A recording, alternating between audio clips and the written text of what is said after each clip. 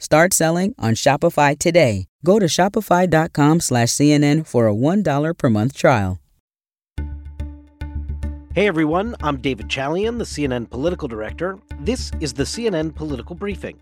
Here's what you need to know in politics for Monday, January 23rd. President Joe Biden may be getting a new chief of staff, but he's still facing the same old political headache of this document brouhaha and a special counsel investigation. I have no regrets. I'm following what the lawyers have told me they want me to do. It's exactly what we're doing. There's no there. That was President Biden on Thursday, just a few days ago, when he was out in California talking about the classified documents that have been found at his home in Wilmington, Delaware, and the special counsel investigation that got launched because of it.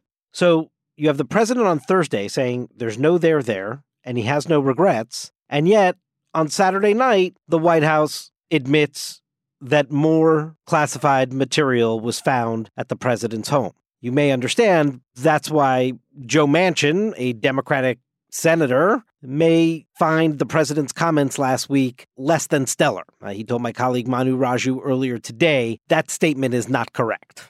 So what did we learn about the latest documents to have been found inside the president's house? Well, precious little when it comes to the content of the documents, which is pretty much the case throughout this entire scenario. We've gotten the briefest of descriptions of the initial set of documents found in his office at the Penn Biden Center, but really, we know very little about the content of the classified material here. So that leaves us just with all the process stuff, which is part of the ongoing political headache for this administration because they can't seem to get out of their own way.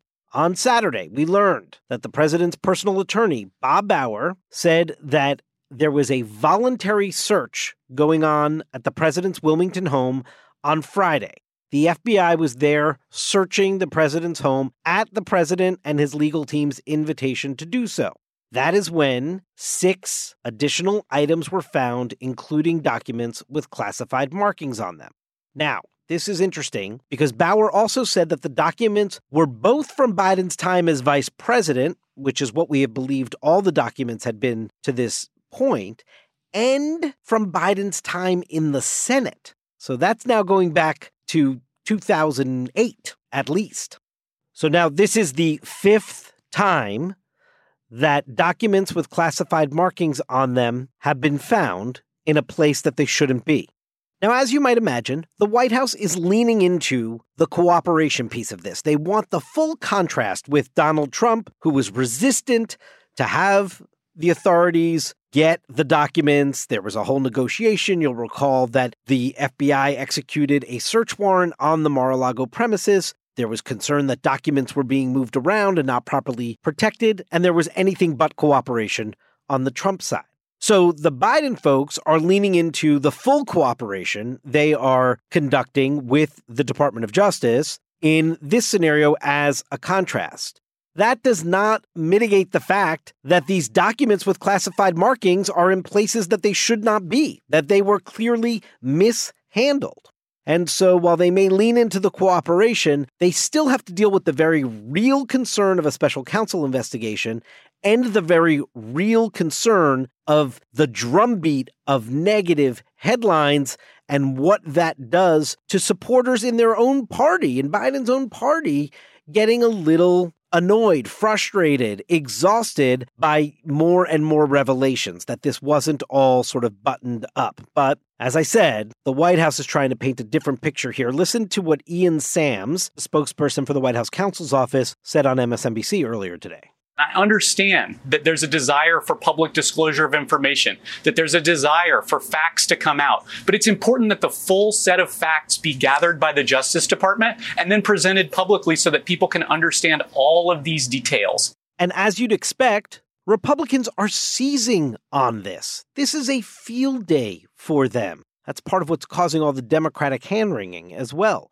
House Oversight Chairman James Comer told Fox News today he thinks the Justice Department isn't taking Biden's probe seriously. I think any premise where the president has spent any amount of time needs to be searched, and we formally sent requests to the Secret Service about any communication or documents that would give us an idea of who actually had access to that house. We know the White House is going to stonewall every investigation by House Republicans, much less this investigation. So we're hopeful that the Secret Service will work with us.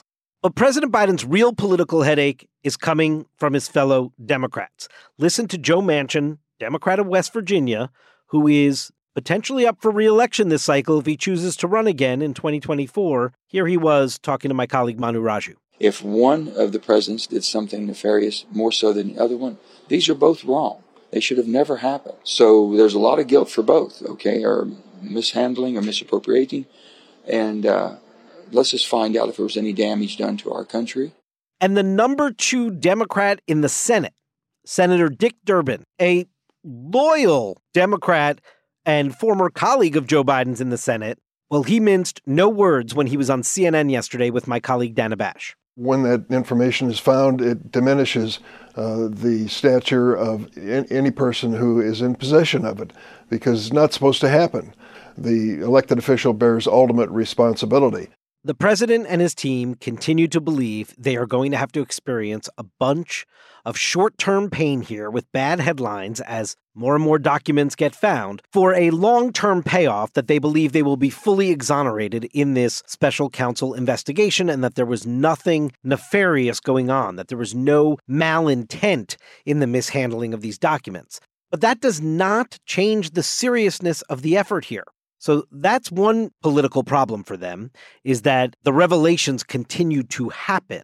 The second one is, if that is the case, don't go out and say there's no there, and then 48 hours later, there's more there. So even if you are fully exonerated at the end of the day, you can't go and say before cameras there's no there when the full story is not yet known. That puts the president, by his own doing, into a tougher political bind. And unwinding all of this will now be in the hands of a new man at the top of the Biden White House, and that is the new chief of staff, Jeff Zients. Now, you may remember, Jeff Zients handled the initial COVID response for the Biden administration, including getting hundreds of millions of Americans vaccinated at the outset in 2021 when Joe Biden first took office. Zients had since left the White House and then had returned in the fall on a special project for sitting White House Chief of Staff Ron Klain, expecting a bunch of turnover after the first 2 years, trying to identify new talent. Well, there hasn't been a ton of turnover in senior positions in the White House, but clearly Ron Klain identified new talent because he basically handpicked his successor here. Ron Klain has decided he's going to step down as chief of staff in the immediate aftermath of the State of the Union on February 7th, and President Biden has tapped Jeff Zients to be Klain's replacement. He's known as a real operational guy who can focus on the train's running implementation of policy, making sure it is an orderly West Wing, while the more political experienced hands on the president's team focus on what is expected to be a re-election campaign. That's it for today's political briefing. Thanks so much for listening. And please, if you like the show, consider giving us a rating or a review on Apple Podcasts. We'll talk to you tomorrow.